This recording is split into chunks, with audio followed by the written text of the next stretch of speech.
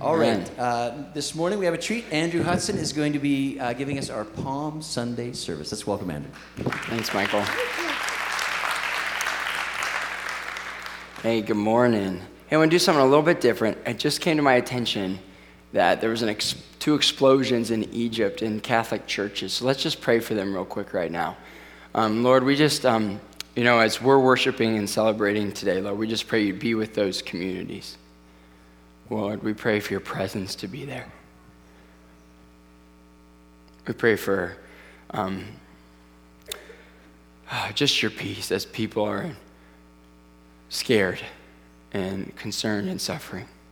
We pray for reconciliation to come to that community. We pray for an end of terror in that community. We pray that in Jesus' name. Amen. Amen. Well, it's great to be here with you guys today. Like Michael said, we have a lot to celebrate. We have celebrating 15 years of being a church and local church in this community. We have 11 people who are going to get baptized here in a little bit today, which is really cool. Yeah. And it also happens to be Palm Sunday, which is traditionally the weekend leading up to Easter. And so we're going to kind of talk about that a little bit today in my message. But as a boy, Palm Sunday, growing up in a very traditional church, Palm Sunday was one of my favorite weekends of the year because when we walk in, they would give us toy swords. And by that I mean they would give us these long, skinny palm leaves. I don't know if you guys know what I'm talking about. Some of them, sometimes they look more like fans or whatever, but these were long, skinny palm leaves, and they had a point on the end. And my brother and I were in heaven. We were like, this is awesome. And in about 5 minutes, we were in the pews, like slaying imaginary dragons. And it was only a few minutes after that the evil king and queen, known as our parents, confiscated those palm branches. But that's what I remember about Palm Sunday as a kid. So I've learned since then there's a lot more to it than that. But let's pray and just invite God again here. Let's just pray for what he's going to do today. So Lord, we just have so much to celebrate today. Thank you for the gift of baptism. And I pray for those preparing to be baptized today that they would be excited. That any nervousness that they're feeling right now, that you would overwhelm them with your love.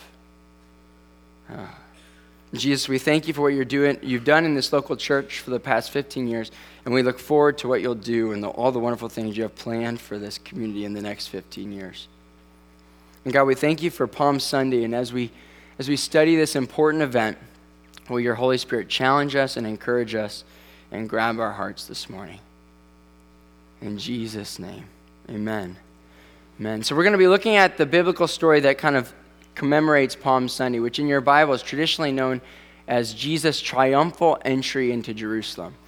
And it's found in all four Gospels, but we're going to be focusing on the Gospel of Matthew this morning. So if you have a Bible and you want to turn to Matthew 21, if you don't, I know we have Bibles up on the stage and in the back of the sound booth, or you can follow along on the screen or get out your device and use your Bible app on there. But we're going to be looking at Matthew 21 and just kind of jump right into it here.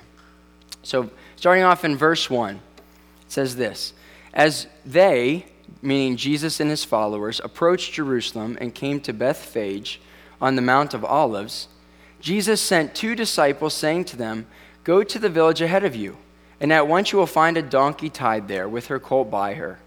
Untie them and bring them to me.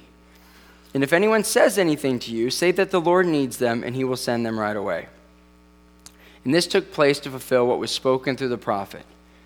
"Say to daughter Zion," which was another name for Jerusalem, "See, your king comes to you, gentle and riding on a donkey, and on a colt, the foal of a donkey." And that's a quote from Zechariah, an Old Testament prophet, Zechariah 9:9. And then it keeps going in verse 6. It says this: "The disciples went and did as Jesus had instructed them. They brought the donkey and the colt and placed their cloaks on them for Jesus to sit on. And a very large crowd spread their cloaks on the road, while others cut branches from trees and spread them on the road." And John tells us in his gospel that they were particularly palm branches. So that's where we get the idea of Palm Sunday from. But let's just stop right there for a second and let's acknowledge that this is an odd story. Some of you have heard this story dozens and dozens of times, but have you really thought about how this is kind of an unusual story, what's happening here. There's a lot of odd things happening. I mean, first, can we acknowledge that Jesus basically tells his disciples to go steal a couple donkeys? I mean, that's basically what happens, right? I mean, he's going to give them back. He's borrowing them, but he just tells them to go borrow some donkeys and come back, and he's basically waiting for them. And then as Jesus starts coming into town in Jerusalem, the people just start, they start laying down their coats or their cloaks on the ground for the donkeys and Jesus to walk on. And that seems really odd, right? Well, there's this story in the Old Testament in 2 Kings 9 where there's some precedents of why they may have done this. There was a prophet named Elisha, and Elisha was anointing a new king, Jehu, to be the king over the Jewish people. And when the people found out that Jehu was going to be the king, and he starts going through the city, they took off their coats and he walked on them as just a sign of respect and approval that they agreed with this choice. So we do see that maybe to them this may not have been so weird. But then they're also laying down palm branches, and you may think, well, what's that all about? What palm branches? Well, there was also a tradition that whenever a military king would go on a military conquest and they would come back victorious, that the city would cheer and celebrate their victory by waving palm branches like banners and laying them on the ground. So just to kind of give you a little bit of history of why they may have been doing these things. Let's keep going, though, in verse 9. The crowds that went ahead of him, and those that followed shouted, "Hosanna to the Son of David. Blessed is he who comes in the name of the Lord. Hosanna in the highest heaven." And this word Hosanna is a Hebrew expression that means save. So they're basically saying, you're our Savior. And they're singing, actually, one of their worship songs. This phrase, "Blessed is he who comes in the name of the Lord," is in Psalm 118. It would have been one of the songs they would have sung in worship. In verse 10, when Jesus entered Jerusalem, the whole city was stirred up and asked, "Who is this?" And the crowd answered, "This is Jesus, the prophet from Nazareth in Galilee." So the first point I want to make in your notes is that Palm Sunday, in this story right here, it demonstrates that this is a time of anticipation. A time of anticipation. For those who've been here the last few weeks, you know that we've been in this series studying different kings of the Old Testament. And at this point in history, the Jewish people, there was no king. And there hadn't been a king for a really long time. They were being controlled by the Roman people right now. And there was Jewish prophets had told of a future time when a Messiah, a king, would rise up and come back into town and restore their kingdom. And even that prophet Zechariah, when he spoke back in that quote a little bit earlier, when he spoke about a king riding into Jerusalem on a donkey, he wrote that 500 years before Jesus. So these people have been waiting a long time. They've been waiting a long time. But not everybody was anticipating Jesus' arrival as king coming through the streets of Jerusalem that day. Not everybody was. We learn in verse 10 that some people didn't even know who Jesus was. They had to ask the crowd of followers to tell them about him. No doubt some people were just too busy that day. They had schedules, they had routines, they had jobs, they had their kids they had to run around. They had to-do lists. They were too busy to join in what was going on.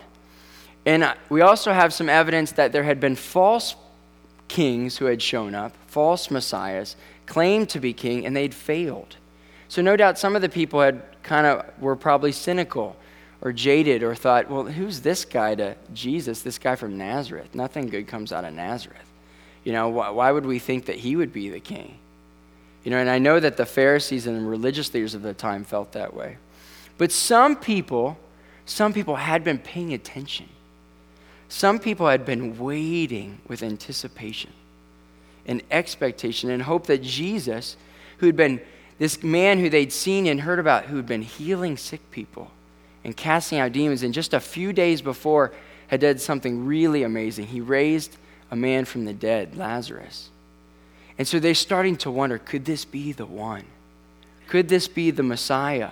And because they had been paying attention and they were anticipating a new king, they got to participate in something that day that many others missed out on. You know, today in 2017, we live in a time where every day is Jesus is coming to town day. Every day is Jesus coming down to town day, because every day God is moving in our neighborhoods. He's moving in our workplaces. He's doing things in our communities, in our lives, in our families. We are called to be a people of anticipation, but too often we're not, are we? I know I'm not. We get busy and distracted we have our to-do lists. We see somebody in need and we think, oh God, send somebody to help that person. I have to go here now. I have to do this right now. And we get a little bit further down the road and we realize, oh, I was the one you sent to help that person. And I missed it. And I missed that opportunity. We spend most of our lives distracted by non-essential things and forsake the most important things. You know, another prophet by the name of Micah, in another book in the Old Testament, Micah 7:7 says this, "But as for me, I watch expectantly for the Lord." Another way that could be translated is, I watch with anticipation for the Lord. And you know, as I've observed Christians over the years, as I've watched Christians, and I've noticed that there are some Christians that seem to have almost like a superpower in knowing what God's up to and anticipating what God's going to do. There's people I've watched, it seems like all the time they're just inviting people into a relationship with God. They have stories all the time. Or it seems like whenever they go into a crisis, they have this attitude that God's going to be with them and God's doing something through it. They're the people that seem to get to do a lot of the stuff with God. And I've always looked up to those people and I've thought, I want to become like them. Do you know people like that? Are you thinking of somebody like that in your mind right now? You know, what I've realized to come to true is that you would think that they don't always have the same things in common. That I've noticed that not all those people have a lot of training. And they don't always have a lot of years of experience. You might think, oh, those people have been Christians for a long time. That's not always true. But you know what they all have in common? They're all people of anticipation. They're all people of anticipation. They all get up every morning and saying, God, what do you have for me to do today? What do you have planned for me? They wake up, they're hungry for God. They're hungry for what God is doing. And they're paying attention. So how do we become like that? How do we become like those people? How do we learn to anticipate God? Well, one thing I have also noticed that's true about them is those kinds of people, they pray a lot. They pray a lot. They pray like all the time. They're not people who pray when they need something only or pray once a day. They're constantly talking with God. They're constantly communicating with God. They live their life by a motto that says, the more I talk with God, the more I know I'm going to anticipate what he's up to. They believe that is true. I mean, look at Jesus. Look at Jesus. Jesus all the time would go off and talk with the Father. All the time he would disappear from crowds and disappear to just kind of clue in what's going on. And when people would ask him, how do you do all this magical stuff? How do you know how to do all this stuff? He would just say, I just see what the Father's doing and then I go do it. I just see what God is doing. You know, how did Jesus know in this story to go send some disciples to borrow a donkey and its colt? How do you know to do that? Well, it doesn't tell us specifically in the story, but I'm pretty confident that he just prayed about it. I'm confident that as he was coming towards Jerusalem, he was talking with the Father. And he was saying, okay, God, what's happening right now? He knew about kind of an idea of what he was going to go do. But I'm confident that God reminded him of that prophecy in the Old Testament. Put that verse in his mind and said, okay, now's the day. And he gave him the idea and the faith to say, send some of your crew to go get a donkey and a colt. It'll be there. And he did it. And he did it. Think about the people that you know really well. I mean really well. Like a spouse or a close friend. Somebody that you talk with all the time. you have lots of conversations with. Isn't it true that those few people in our lives that we know really, really well, that over time we start to kind of, in conversations, sometimes know what they're going to say before they even say it? Do you have people in your life like that? Sometimes that's not always a good thing, I know. But I know my wife Sarah has heard me ramble on and on for years, you know. And she has picked up on a few things that I do all the time. She knows that basically anytime I explain something or give an example of something, I'm always going to give 3 reasons every time I do it. It's subconscious. I don't even know I'm doing it. So like it could be as simple as if I go to the grocery store and I come back home and I find this ginormous apple. I'd be like, Sarah, look at this apple. Look how big and huge and ginormous it is. And literally, as I'm doing that, I'll look up and I'd hold up the apple and I'll see her counting on her fingers. And when I get to the 3rd one, she's like nodding her head, like, yeah, I knew you were going to do that. You could have just said it was big. Why'd you have to do it 3 times? But she knows me. She knows how I think. She knows how my brain's wired, even sometimes better than I do. I guess that's just women, though, right? But they know how people think better than men do. But yeah, I mean, in our way and our ability to anticipate God is the same way. The more time we spend talking with him, the more we're going to start to think and understand how he works. We're going to understand his character, what he cares about. And we'll start to be able to grow in anticipating him better. The second point I want to make is that this story was a time of misconception. This story is filled with misconceptions. The Jewish people longed for a king to rise up and kick the Romans out of Israel.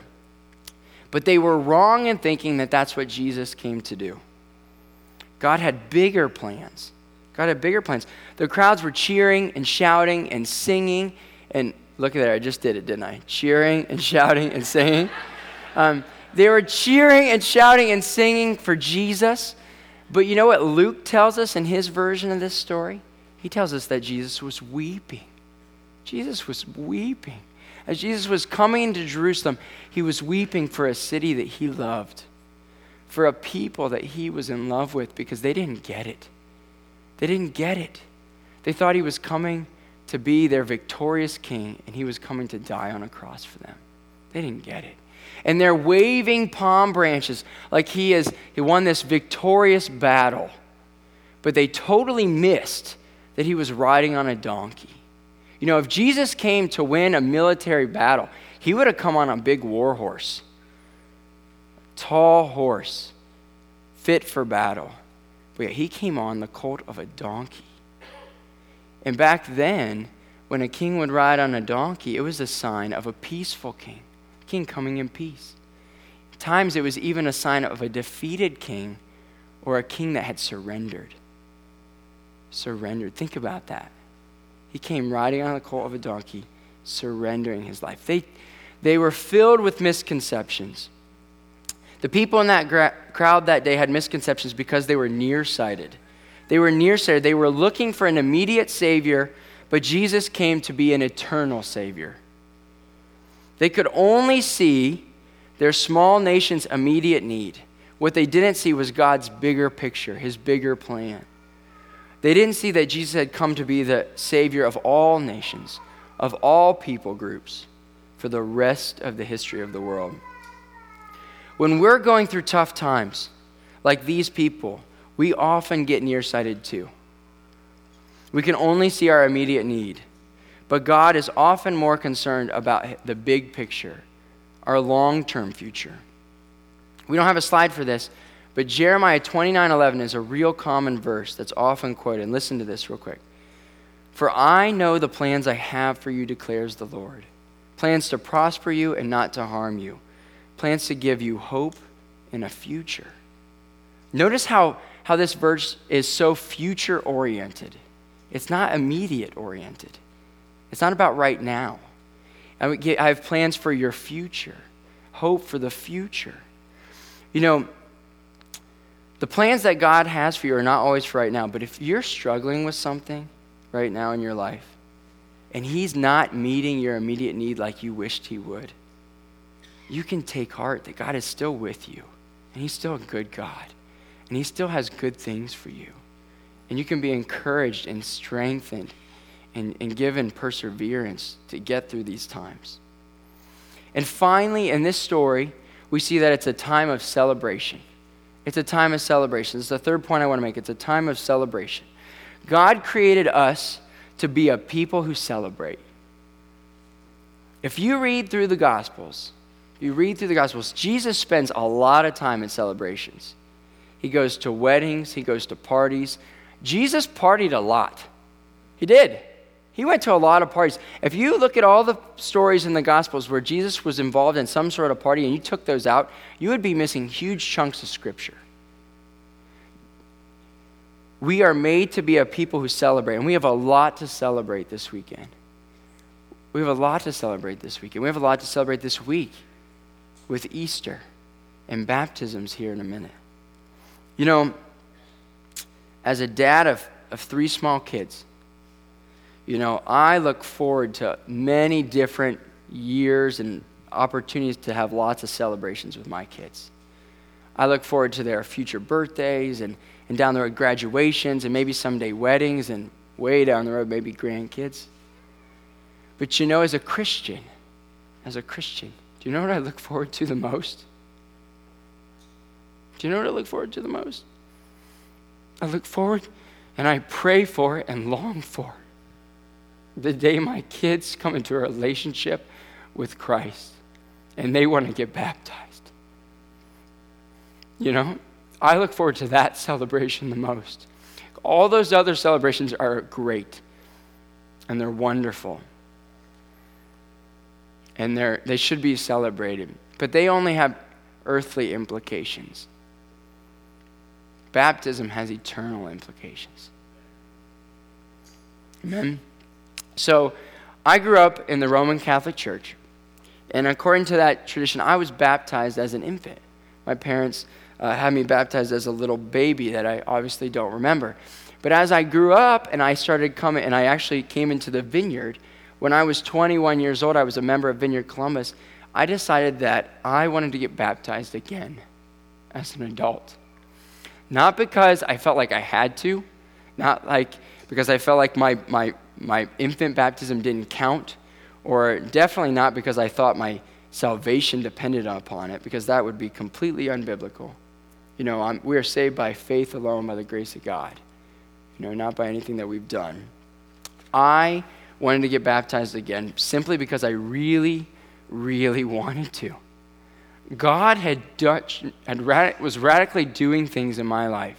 He was radically shaping and transforming my life, and I was compelled to do it. It was the only thing I knew to do, only way I knew to respond to his love for me. So when I was 21, I got baptized again, and it was a wonderful, wonderful experience. And like about a week or two later, I got this nice little certificate from Vineyard Columbus, and I was so excited to get it. And I opened it up, and I had a certificate, and I had this picture of my baptism in it. Go ahead and put that picture up there. Look at this picture. Now, I was so excited to get this, and then I opened it up, and let's be honest, that is a terrible picture. That is horrible. I mean, my eyes are closed. Some people come up out of the water, and they're smiling, and they're glowing, and the Holy Spirit is all over them. And I'm like, ooh, you know, like my face and my mouth, and I don't know what I'm doing or saying. And I don't know if you can tell, but I had really long hair. Can you tell that in the picture? My hair is back here, and I came up out of the water, and I suppose, like Fabio, I baptized everybody in the front 3 rows, I think. And Rich Nathan on the right, he's like, God bless him, he's like leaning as far away from me as possible. You know, and you know, to someone who doesn't know Jesus, they would think, that is a horrible picture. Why would you not burn that like immediately? You know, that's terrible. Let alone would you share that with, you know, hundreds of people, you know, on stage. You know, and it's a terrible picture. But if you know Jesus, if you've had a similar experience to me, then in this weird, crazy way, you would know that this is one of my most favorite pictures of all time. Not because of what it looks like, because it looks terrible. but because of what it represents.